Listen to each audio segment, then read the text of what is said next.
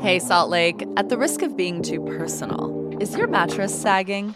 If you are rolling into a taco every night, I am begging you to visit your local Mattress Warehouse and just try something a little firmer. Your spine is the center of your being, and I don't just want you to have good posture. I want you to Disney princess your way around this city, flush with optimism from a good night's sleep. Visit mattresswarehouseutah.com to find the location nearest you. That's mattresswarehouseutah.com.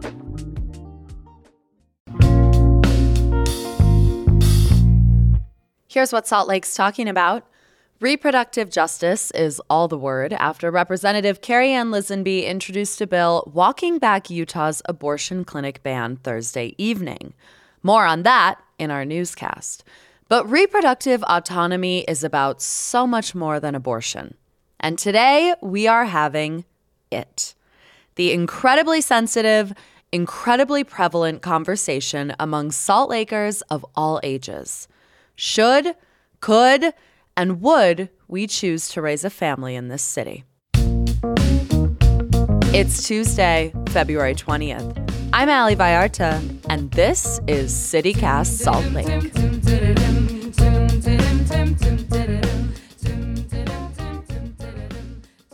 Ashley Finley, you are a birth worker here in Salt Lake City, and I want to have a conversation with you that I think people our age in this city are having probably once a month with their partners or their friends, which is whether or not to have kids in Salt Lake City in the year of our Lord 2024. And I just want to acknowledge it's an incredibly sensitive and personal question. It can be a really painful topic for a lot of people to explore for a variety of reasons. But I think it's a conversation worth having kind of publicly, you and I. And so with that caveat that it's incredibly sensitive and personal, do you want babies? That's such a great caveat.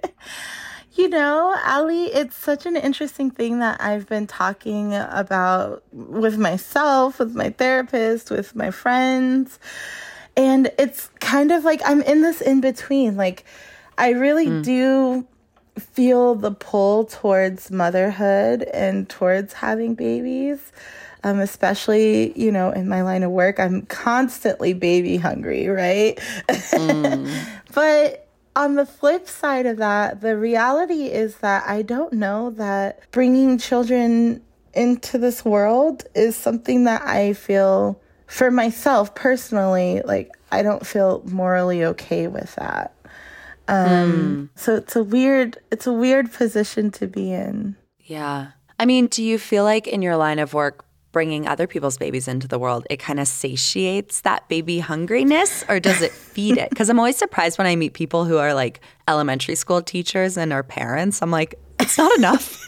Right. You know what? It's both and, because sometimes I'm like, I see these little humans and these beautiful little souls, and I'm like, wow, what a journey and how precious you are. And part of me wants to step into that, you know, but then on the other hand, yeah, I mean, in a very like just shallow thing to say, right, is that I can't imagine coming home from a birth like tired and hungry and exhausted, and then having someone like, hey, hi, Mom, like, good morning, yeah. You know, and having to then like feed someone else and make sure that they're okay. Right. Yeah, I just think like, you know, there's beauty in all of those complexities, but I feel that currently in my life, maybe my place is to help usher and hold space for the lives that are coming to this realm and the lives that are already here in this realm. I mean, whenever this topic comes up among friends or lovers, I think there are a litany of reasons that people have. Either it feels like usually like in the roses and thorns of it all, there's a litany of reasons not to, and then there's like the one or two reasons to do it, but they're so powerful. I mean, you described this like pull. I mean, it's literally innate, I think, for a lot of people. But not everyone, frankly. Like, I've had a lot of moments in my life where people have been like, man, are you just like seeing that baby and feeling the burn? And I'm like, not really. But I want to know what some of the factors are that you're working through in your mind. And I'm curious, thinking about what it's like to be a young person in Salt Lake City, like how many of them are related to place versus kind of like global or existential threats? I think I've chosen to be in Salt Lake City, and I've chosen to kind of put down pretty deep roots here. And I mean, I'll be here for, until something else tells me I need to go somewhere else, right? Yeah. And so at the age that I am, I'm 34. And so, the idea of having children is kind of a sooner than later idea, right? And there's so many factors in this place that I live in that I just can't reconcile, like, having a child in a state that is, we see what's happening in the legislature, right? And I can't reconcile with bringing a baby into this world who can't even like breathe clean air, right? Yeah. Or, all of the things that we see. And so it is highly focused on local issues. And then the cherry on top is what's happening around the globe. It's just so much for a little person and a little soul to move through. It's interesting that you bring up air quality. Would you say environmental fear is your greatest? Yes, I would say that it is my greatest. I think that, say tomorrow we decide to do something about air quality, or we decide to do something about the Great Salt Lake, right? Like, there's just so many factors that are still in motion that will continue to be in motion, I think, in the foreseeable future. And our kids and our babies are going to be impacted by that. And I think that's really unfair to them. Yeah. I think, like, when I think about this decision, so I'm 33. I'm a year younger than you, and we know that 35 is the age that's thrown around a lot as, if you have children after 35, it's considered a geriatric pregnancy, and that can increase a lot of symptoms and a lot of dangers. The reason I know that geriatric pregnancy is even a thing is because I get targeted Instagram ads telling me that I should freeze my eggs or consider all of these factors. Like, I don't even think that word would be in my vernacular if it literally weren't for social media advertising telling me that I have to make this decision tomorrow. But I think a lot about, like, listening to the voices in our community and, like, in this city and in this state who talk about what it's like to be, in particular, what it would be for me, a mother. And I know this is really cynical, but 62% of working women are mothers with children under 6. 62% of working Utah moms have children under 6. And I just am like, you read study after study about our childcare crisis, the cost of healthcare. And I'm like, are they trying to tell us that it sucks? Like, are they trying, like, I'm like, are they like, it's been interesting for me to talk to a lot of parents who kind of give this, like, sort of explanation of how meaningful and wonderful parenthood has been for them in so many ways. But there's always this undertone of, like, and it's nearly impossible. Yeah. And it's not affordable. And it's frightening. Right. And it's, like, scary and distracting and not supported. And you're just like, that's a lot of caveats, guys. That's a lot. And I'm right there with you, Allie. I'm right there with you because, yeah, I see very closely and intimately and frequently, right, the beauty that comes with parenthood. And I see, like, the caveats, right? The other side of the coin, which is that specifically in a place like Salt Lake City, Utah, we live in a place that isn't making it easy for parents to have healthy, functioning families, right? What do you mean by that? I mean that, this is a place that's unfortunately not prioritizing, like, the needs of children, right? We don't even have, a living wage. right? Like at the very basis of it, right? Like, can we afford to provide a home for our families and for our children, right? And that's not something that largely folks in Salt Lake City and Utah are experiencing. Every time I talk to someone, it's about how, like, I don't even know how I'm going to afford to live. Then on top of there's like food security issues, right? There's mental health resources and access to those. There's healthcare resources and access to those. And then you get to the larger issues that we're seeing right now that are affecting all of us, like anti-trans legislation and anti-DEI legislation, right? So it's not easy. And I think I really want to focus in on that. This is me talking about my personal choice, right? Yeah. It's not easy. And for me, it doesn't feel worth it, right? It doesn't feel worth it to answer that pull when having kids is hard enough. And then you add all of the other factors on top. And you're somehow trying to keep your own sanity and your own security and like watch out for the sanity and security of this little one when it seems like it's an uphill battle.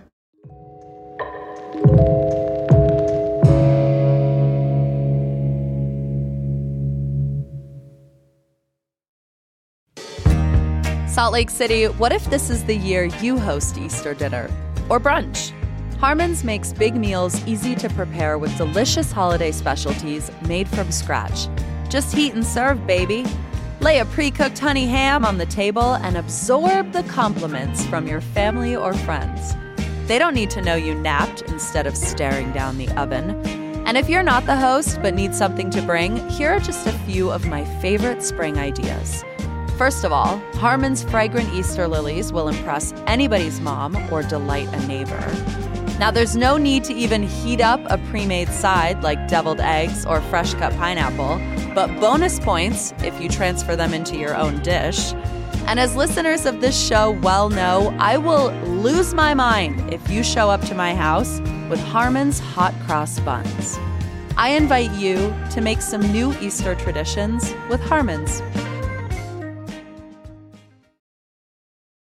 I think another big question is like, is this city being built for families? Like when I look 10 years into the future of Salt Lake City, we're about to close 4 elementary schools. We are building 1-bedroom apartments. Like we're not even building condos that like you could raise a family in and have, you know, and I think like thinking about like self-reliance and like, can your kid walk to school? Can your kid walk to piano or basketball or whatever? Like all of the things that would make it seem really manageable or exciting to think about like raising something. I'm just like, it feels so inhibited in this city as it is. But I want to talk, I mean, the thing about your experience that's so specific is that you support new parents in Salt Lake through giving birth and after. Like I know that sometimes you'll spend as many as a few years in a child's life as a doula and a birth worker. What do you hear from your new parents about why they wanted to have kids or whether it's even something they always wanted? One of the things that seems to kind of I experience or see or hear across the board with my families and with people who have chosen to have children and enter into parenthood is this idea of creating the world, I guess, that they want to see in their home. You know, like you might go outside with your child and yes, the world is a scary place out there, right? But here in this home, this baby, this child is affirmed. This baby, this child is experiencing the healing of gentle and present parenting, right? And so I think that that's a really beautiful thing. It almost feels like, and this is such a terrible thing to say because I personally, from like the core of my being, believe this should not be the case, but family planning is a privilege in this city. And I'm so aware that even getting to make the decision and feeling empowered to make the decision is a privilege. Yes. And there are pressures in every kind of direction. And I think as much as there are people who really might want a family and that's not going to be in the cards for them. There are people who don't and are sick of answering questions about why it's not in the cards for them. And so it's such a difficult thing already. And then we layer onto it this moment where we're seeing reproductive health care and access to life-saving reproductive health care being slowly taken sort of out of our hands and put into the power of legislative bodies. I imagine that your work as a birth worker is deeply affected by that. And I'm curious, like, as you mentioned, the world is a scary place for babies right now. How are you and your colleagues thinking about, like, your role in all of this, which has got to be shifting?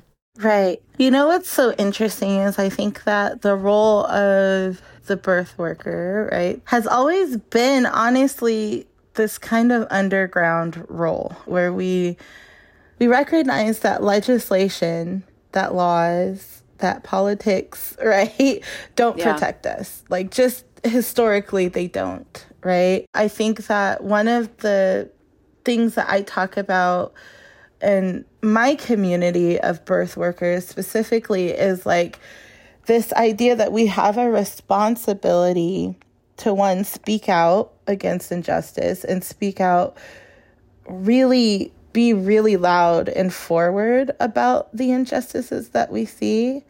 And then this work is beyond work, right? If you're someone like me, you believe deeply, deeply in a reproductive justice framework, which goes beyond choice, right? We're not talking about necessarily the choice to have an abortion or not, right? Which is, you know, it's kind of the focus a lot when we talk about reproductive care. Reproductive justice says that people in a community can choose whether or not they want to have babies, right?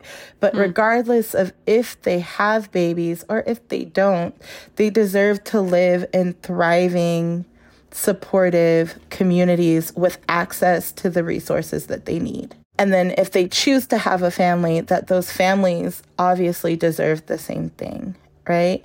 And so my conversations, the work that we're starting to see, I think, a lot more in the mainstream is work centered around this idea of how do we bring these resources to these communities? How do we put ourselves to the issue and make sure that people are getting the access they need to whatever it is, like to transportation, to food security, to rent relief, to healthcare, to their appointments. You know, if they have babies, how are we going to make sure that these people can work and make sure that there's childcare available? So the conversation is extremely expansive. And it's also, I will say, Allie, that like it's expansive.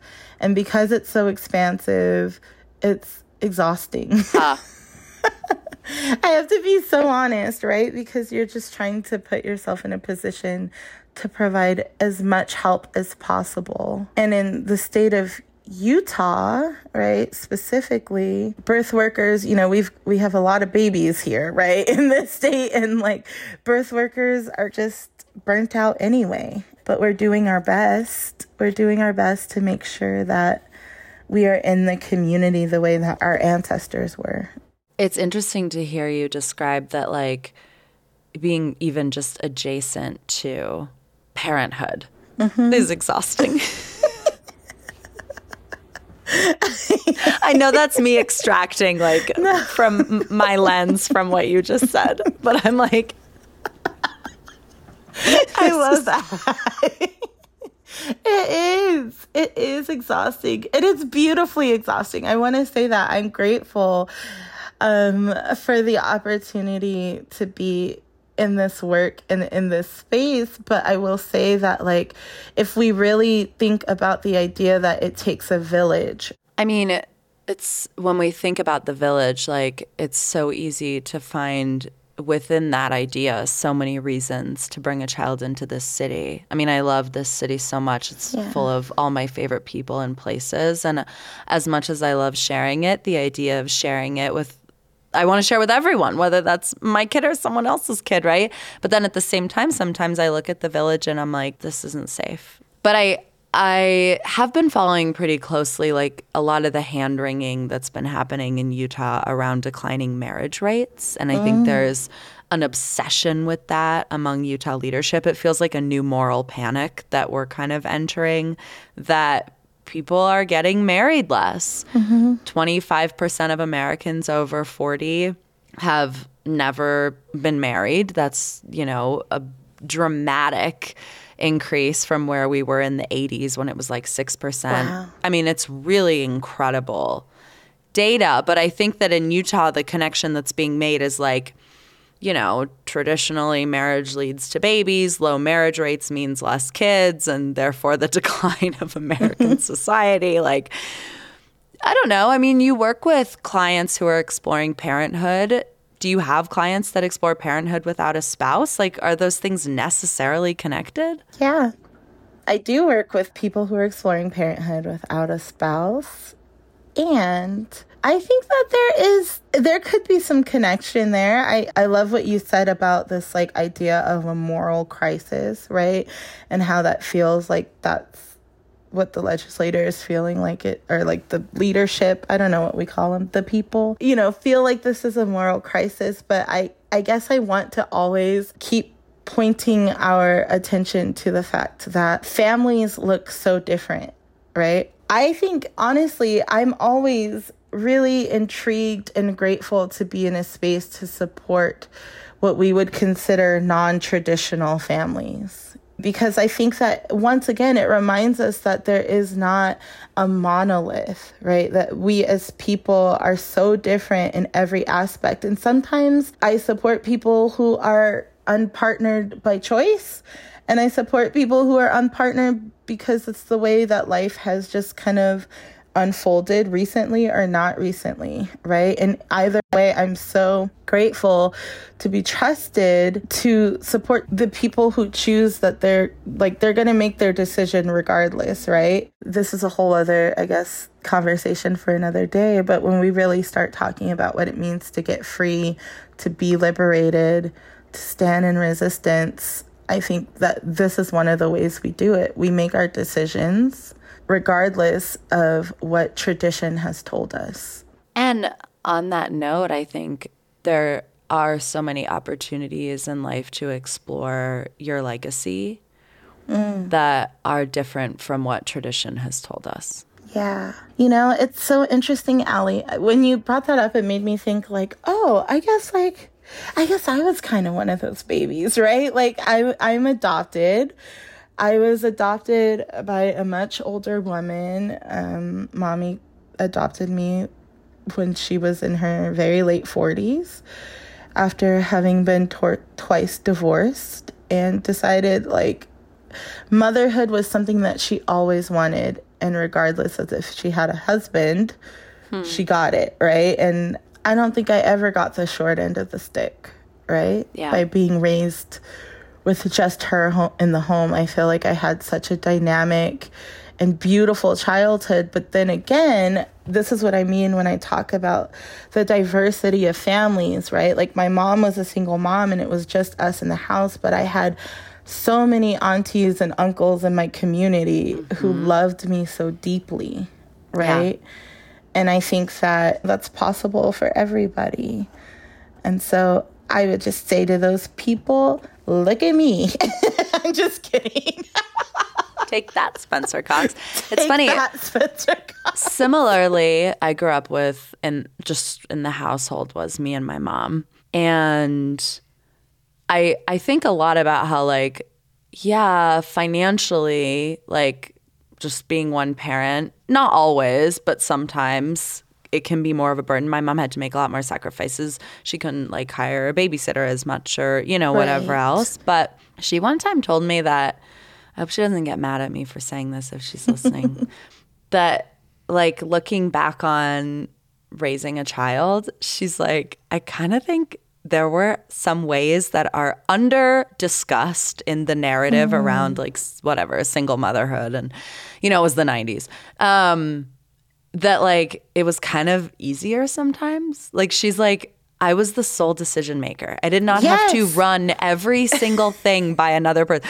Whether we were religious, didn't have to discuss it. Like whether you went to public or private school, didn't have to discuss it. Like the end of the day, we just were able to move quickly in life because she was the sole decision maker. And I think about that a lot because I'm like, even this is a bad comparison, but like even in my own household where like I have a dog, I'm like, I do like that it's like, you eat now because I said so.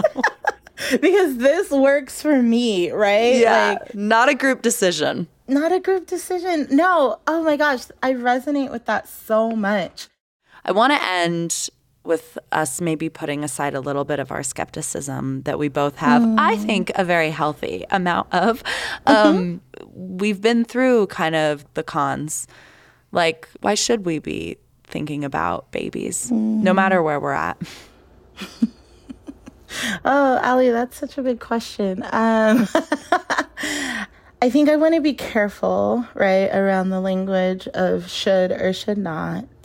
But what I do want to say is that, as we've talked about in so many different ways today together, that if you are in a position where you're choosing to have babies or to expand your family, I want you to know that despite all of the chaos and calamity in the city, in this legislature, and even in the globe, that there is a robust community that wants to love you and that wants to love your child. And even if some of the people in that community are choosing not to have their own children, that just leaves more love for yours, right? You know, oftentimes as a doula, I become an auntie, right? And it is one of,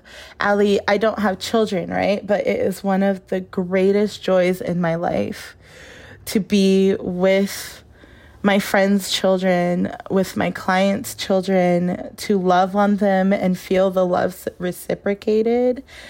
And I feel so deeply connected to them. And I know that even if you have not had a doula, if you're not having a doula, that there will be ways and places and spaces and times that you can find community, if you don't already have one, that will rejoice in the same way about loving on you, about supporting you, and about loving and supporting that child. And so that's what I want to say. I want to say, if you choose to have children, know that we got you. Ashley Finley, Salt Lake community activist and birth worker, thank you for your time, and thanks for being so frank with me and with our listeners. Thank you so much, Allie. I always love talking with you and being on the podcast. I appreciate you so much. I mentioned in the intro that Representative Carrie Ann Lisenby introduced a bill last Thursday evening that would walk back Utah's ban on abortions being provided anywhere but a hospital, essentially a clinic ban, because an example of one of those places is a Planned Parenthood clinic. Some of Representative Lisenby's greatest hits include telling Utah women they should control their intake of semen. So why walk back one of her crowning political achievements, banning abortion clinics? Well, the abortion clinic ban and Utah's total abortion trigger law are both tied up in court because healthcare providers and judges are questioning their constitutionality. What Representative Lisenby hopes is that removing the clinic ban from question will fast-track a decision on the constitutionality of Utah's total abortion ban. What healthcare providers want you to know right now is that abortion remains legal and safe in Utah up to 18 weeks of pregnancy. That is all for us today here on CityCast Salt Lake. We will be back tomorrow morning with more from around this city. Take good care.